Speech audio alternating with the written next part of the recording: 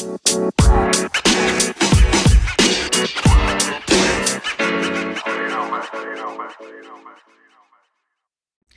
morning and welcome to the podcast. I'm Karen Weaver. Delaware State Capitol, a town known more for Dover Air Force Base, the Dover 500 racetrack, and traffic jams leading to the Delaware beaches, is a setting where higher education history is about to be made.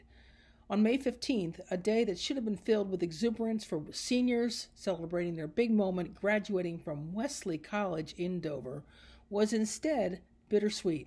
All knew it would be the last time any graduate would walk across the stage as a Wesley Wolverine.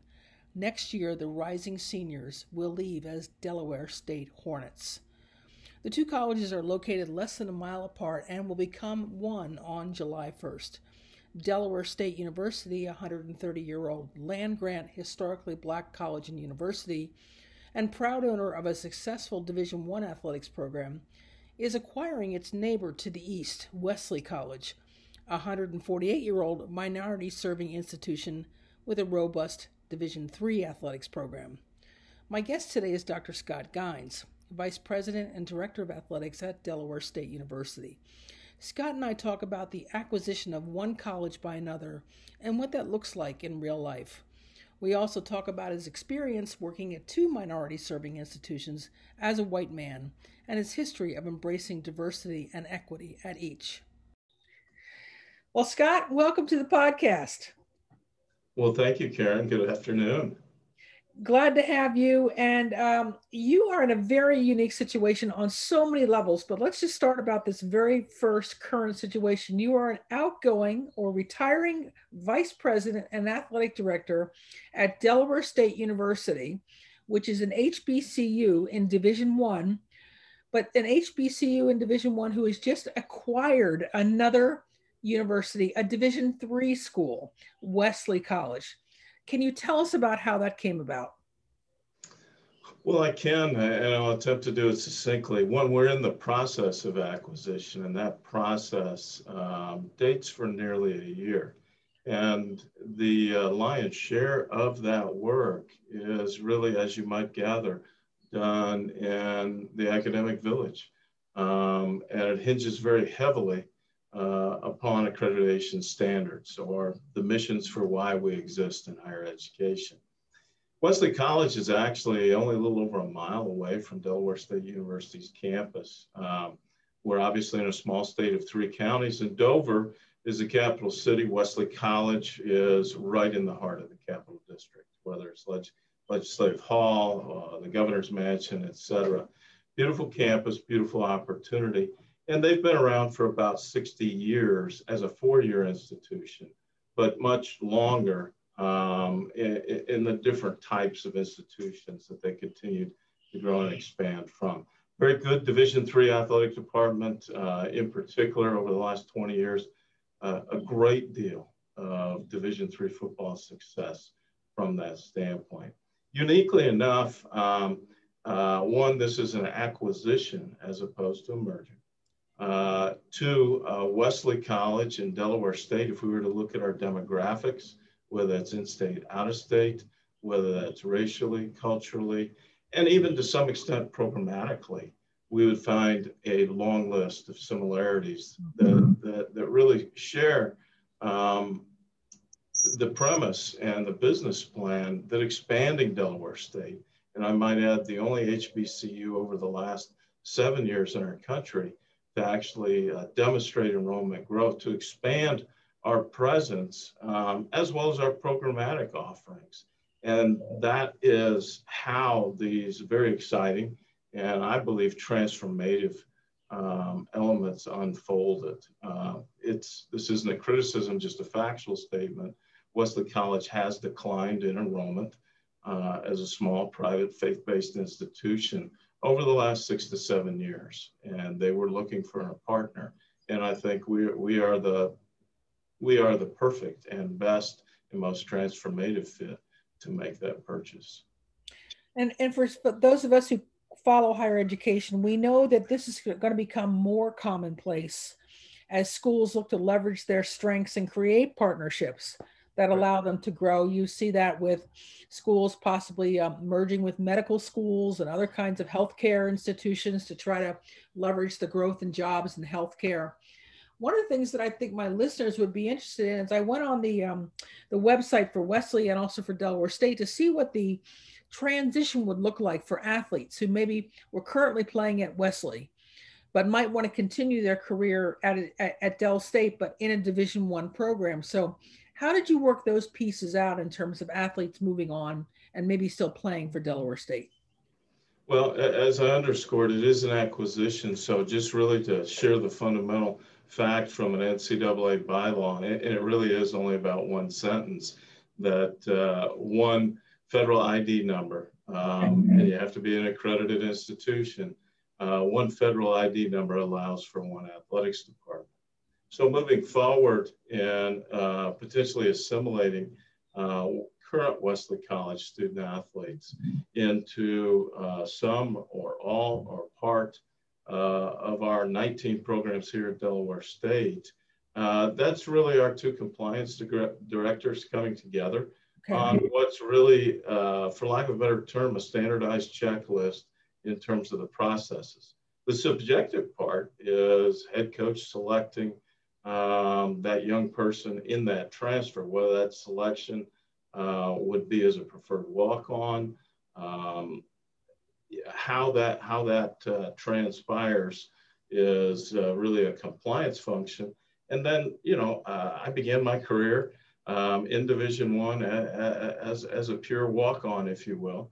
And that worked out. I'm grateful that it did. And I imagine there will be several that will do that. The bigger part of it, from an enrollment management standpoint, has really been the overarching embrace, and as well as bringing into our communication systems all of Wesley students. Because as you can imagine now, and a little bit prior to now, pre-registration for fall courses, and how those things unfold, not specifically from an athletic standpoint, but the satisfactory progress that comes with making your selections and making progress towards your bachelor's degree. Right.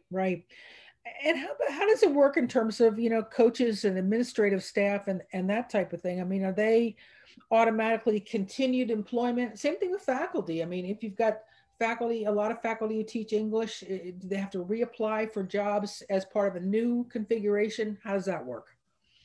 Well, that would take more time to probably explain than we have here. But that is a very real and important part of that process. As you know, an institution has to be liquid in terms of a business entity, even though we're nonprofits, if you will. So it's going to come back to that business plan, the projected amount of enrollees 1 year from now, as well as the programmatic piece. Wesley has very strong programs in the health sciences, and their campus will be a continuing hub for that here in the capital city. And as a part of Delaware State University, we have our strengths as well there too. And so in terms of the selections, there's a strategic and tactical element in terms of running to those strengths and running to those programs that really provide something for our state as a public institution that makes an impact here in the state of Delaware. Yeah. It does mean that, not all make the travel squad, if you will, in the process of this, whether it's a business acquisition or in this case, a higher ed acquisition. There are those difficult conversations that go with that. No doubt. I guess the last question before we shift into another area of your expertise is what happens to the traditions? Do they just go away? Do they get incorporated into the new combined athletic programming, or do you just kind of just wait and see what happens? No, I think the worst thing one could do is wait to see what happens, because I've had other experiences, not in acquisitions, but attempted mergers. And, you know, particularly in athletics. And I would say as well in terms of alumni and development as well. Those traditions, they're part of the heartbeat and the lifeblood of any institution. We've seen it probably in our lifespans when high schools merge, particularly the small towns where you've got three towns that in a different time period enjoyed great athletic success or a specific identity, and now they're merged into one. There's a hurt that goes with that. There's a void that goes with that. So being able to come together and honor those things, there's some obvious ones in athletics. Your championships, your halls of fame, and bringing really two entities together to navigate and to partner and to shepherd that going forward. Because making meaning there and making sure those legacies survive and thrive are very, very important. Great point. Well, let's shift gears just a little bit now. You're one of the few people that I know who has worked at two consecutive minority serving institutions. One a Hispanic serving institution, and that was Texas A&M Kingsville. Right. And then currently you're positioned at Delaware State, which is an HBCU. That's allowed you a lot of on-the-ground intelligence about how these schools operate. What's interesting to me is Texas A&M Kingsville was larger, but it was Division II, than Delaware State, which is smaller, but Division I. And that brings some dynamics into what sports are really good, how successful your coaches are in each of those stratospheres. Talk to us a little bit about the overarching themes that you saw between one institution and another. Right, that's, I think we could write a fascinating article or perhaps a dissertation on that. I think one of the things to begin with is just the geography. And, if we draw a line through the state of Texas, we're going to the east, we're going to find essentially the nation's HBCUs. That's not to say we're not going to find some HSIs, Hispanic serving institutions. We'll find some, but the majority of those are within and west of Texas. Texas is that state that has both of those types of minority serving institutions. When it comes to sport, I think we see some differences there. And we could look at high school sport in those two geographic areas, but let's look at conference championships within the Power Five. You've got 21 in the Big 12 and 23 in the SEC, whereas your ACC, Big 10, and Pac-12 are going to be 27, 28, 30. So the culture of sport, the racial demographics of your institution, where you're located geographically, those come together in terms of creating an ethos. And within that ethos, you also have to have a business plan. One of the exciting things about being at A&M Kingsville, and I had three different roles there, two of which were in athletics. But we started out with about 5,600 students, and about 6-7 years later, we had 93. Wow. One of the areas we grew exponentially was in our international students. And I'm probably one of the few athletic directors who's actually built a lighted cricket pitch. I was also You might be the only one. Well, that could be true too. But I was VP of Athletics and Recreation, and we saw an exponential growth to the tune of about 1,100 new students, particularly in engineering, from different parts of India, principally, coming for those particular programs. But both types of institutions have different reasons for meaning and how they were chartered. And I think one of the most important statements that I've really ever heard with respect to an HBCU comes from our current president, Dr. Tony Allen. And because some would look at enrollment within our country's 101 HBCUs today, and maybe even query and ask the question, well, why do you exist, or what's the relevance today? And his response to that, I think, is very powerful. He'll share with people, if you didn't have us, you would have to invent us. And so in terms of the leadership development, in terms of the cultural awareness and transformation, that is so key and critical. I was in Deep South Texas at a Hispanic serving institution in a part of our country that for a very long time was a part of Mexico. Mm. So the percolation and the just really the depth of embedded culture within that institution plays out differently from a historical perspective. Both have been very enriching to me and to my family because, yes, it not only took me out of comfort zones, but it exposed me to different cultures, perspectives, the depths of soul and gratitude. Both institutions graduate over 50% first-time college graduates. And and they both fall in the category of access and opportunity. Yeah. And those three words are very powerful. And it really, I believe, our higher education will and should more clearly emulate and become what HSIs and HBCUs are. And I believe those minority serving institutions will continue to rise. And I believe they'll have an increasingly impactful voice, not only in our country, but as it evolves in higher education.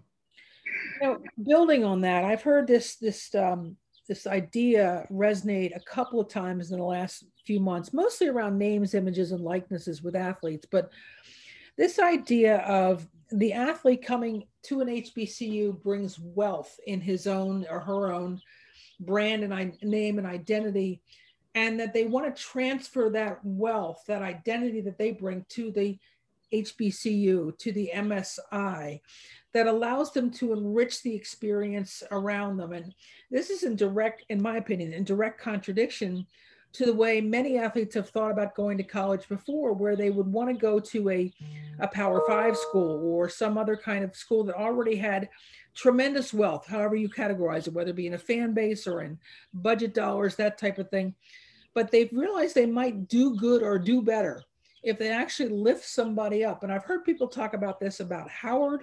I've heard people talk about this about Norfolk State, where they feel like, you know what, maybe the best thing I can do with my life is to lift another program up. Have you run across that? Is that something you're familiar with? Well, I've run across it primarily because you just mentioned two members of our primary conference in Howard University and Norfolk State University.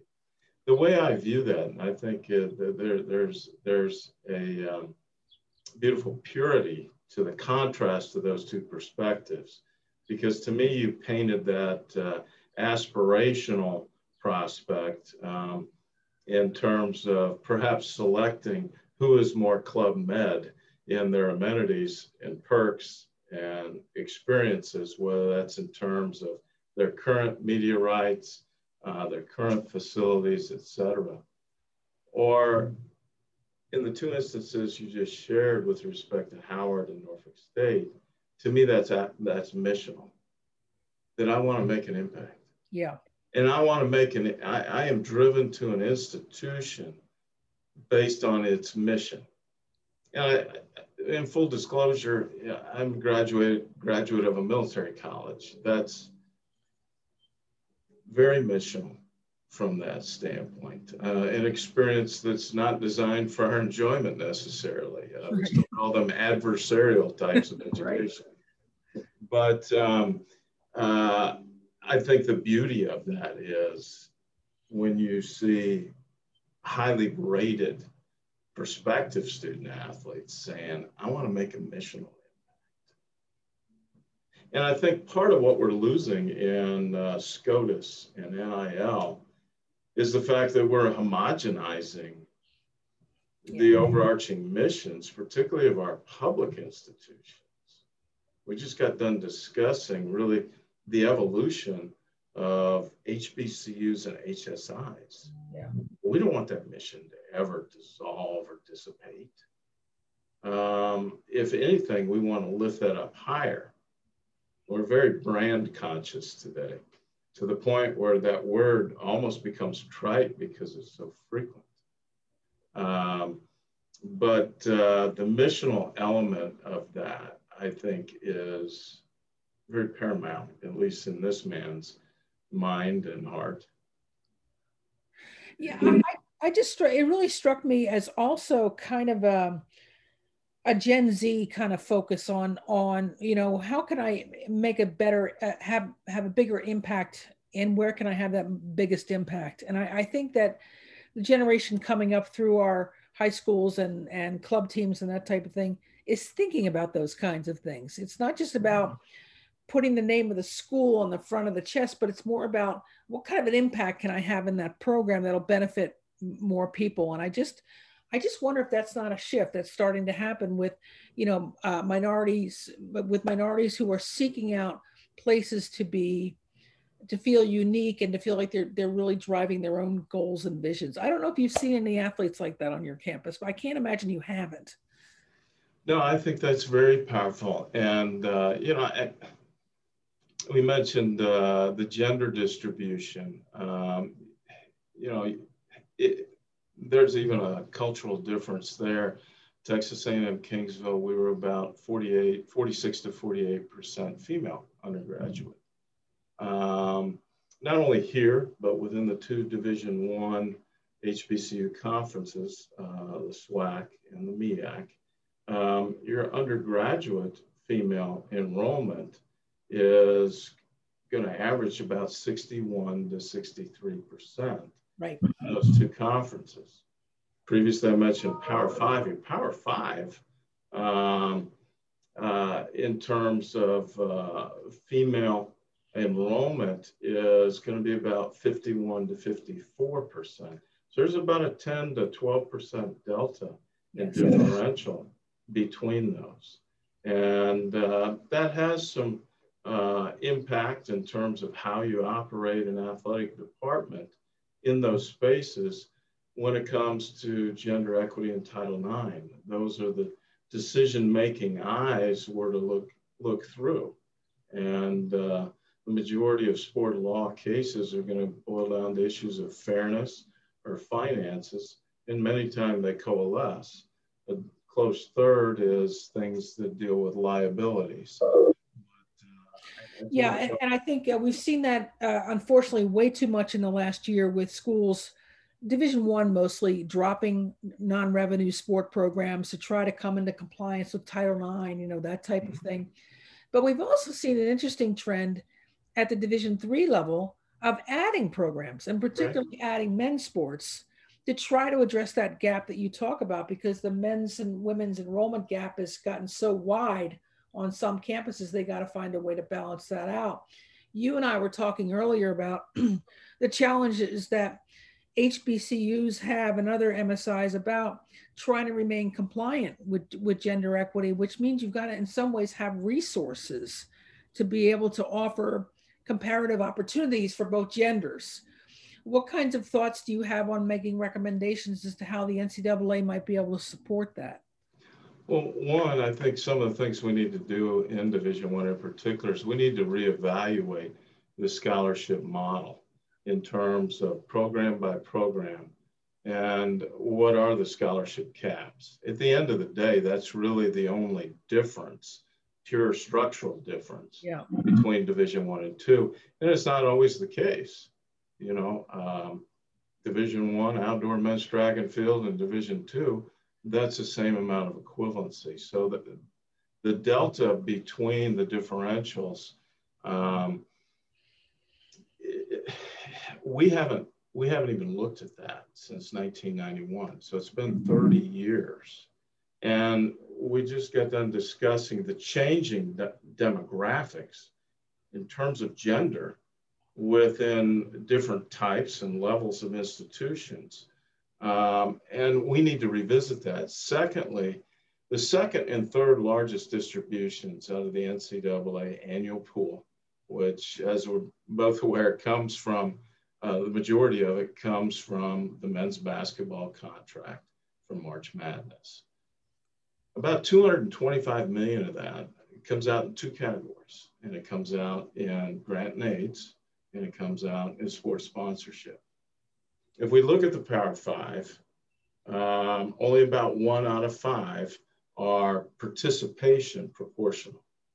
We're going to find a much shorter list, about 8% of them, that are proportional in terms of scholarship distribution based on their undergraduate enrollment, which is why I mentioned we've got to look at the governance of Title IX. NCAA doesn't govern that. That's a statute of our federal government. But I don't know why we're financially rewarding that in FBS programs, particularly, I mean, 225 out of roughly a $600 million distribution is a lot of money. Yeah. So can we not reshape this with different metrics? Grant and aid is 2/3 of what the broad-based distribution. The other third is sports sponsorship. We really haven't seen growth in women's sport programs within Division I. Yeah.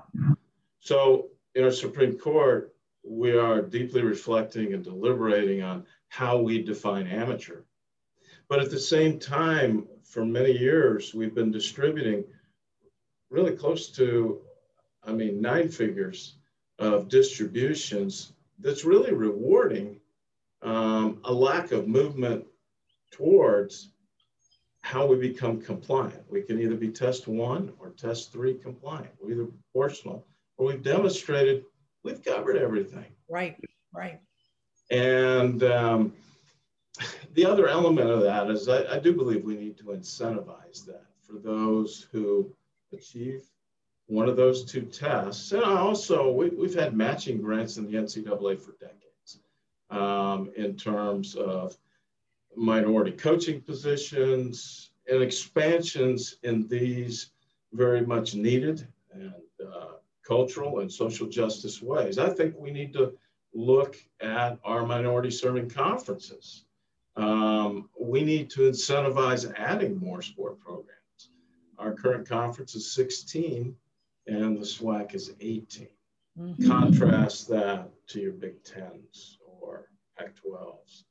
I'm not saying we need to have that many because as I shared geographically where you are and who you most frequently recruit from are going to play a role.